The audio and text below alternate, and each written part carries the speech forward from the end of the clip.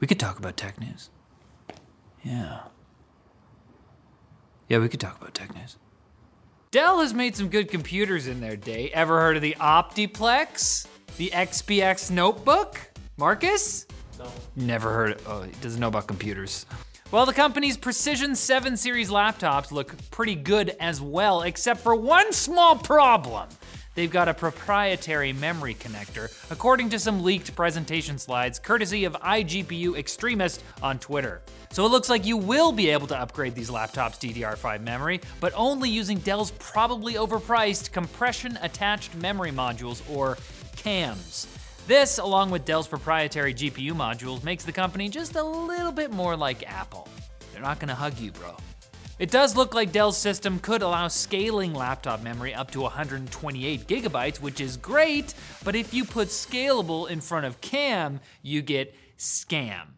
So, you don't need that much RAM. Elon Musk confirmed on Twitter that Tesla will no longer include the mobile connector accessory by default with new vehicle purchases because, quote, usage statistics were super low, so seemed wasteful. Wait, sorry, it seemed wasteful to include the thing that lets owners of an electric vehicle charge it with a regular wall outlet? It just seemed like more people wanted to spend $500 on a wall connector. So, you can still buy the mobile connector separately. Musk said they're lowering the price to $200, though it's still listed on Tesla's site at $275 and also is out of stock, so maybe that contributed to this decision. I mean, the usage statistics showed that people just aren't using the mobile connector because we're not making them anymore. So, and smart home company Insteon has apparently shut down its office and servers without so much as an email to its thousands of users, removing functionality from their devices and apps. Multiple executives purged their LinkedIn accounts of any reference to the company, and some appear to have deleted their accounts entirely. Thankfully, the Insteon community has figured out some plugins and workarounds that can keep the lights on. But the incident serves as a warning against investing in the wrong smart home company. Thankfully, the industry seems to be moving more towards open and interoperable standards like Matter instead of the proprietary technology that Insteon was known for. Of course, there's always the option to just go with a dumb home. I mean, I find they have a certain charm. Now it's time for Quick Bits, brought to you by XSplit, the trusted live streaming and recording software for gaming, presentations, live events, hot dog competitions, regular dog competitions, you name it. XSplit's got it all. Broadcaster, the all-in-one streaming and recording solution. Connect Webcam, which lets you use your phone as a webcam. Presenter, for adding personality, flair, and interactivity to your stream. Capture, which lets you annotate and add voiceover to shareable images and video clips. And VCam, a virtual background tool. Get everything you need to make awesome streams and use code Linus at the link below to save 10% off today. We could do some quick bits. We could definitely do some quick bits. A report from Insider claims Microsoft may allow brands to display ads in free-to-play Xbox games, but they wouldn't take a cut of the ad revenue. It seems like the strategy is just to attract more free-to-play game developers towards the Xbox platform, which is great. More soulless, microtransaction-infested multiplayer games. That's what Xbox needs.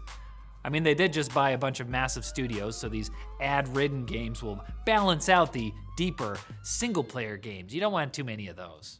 There's too much quality.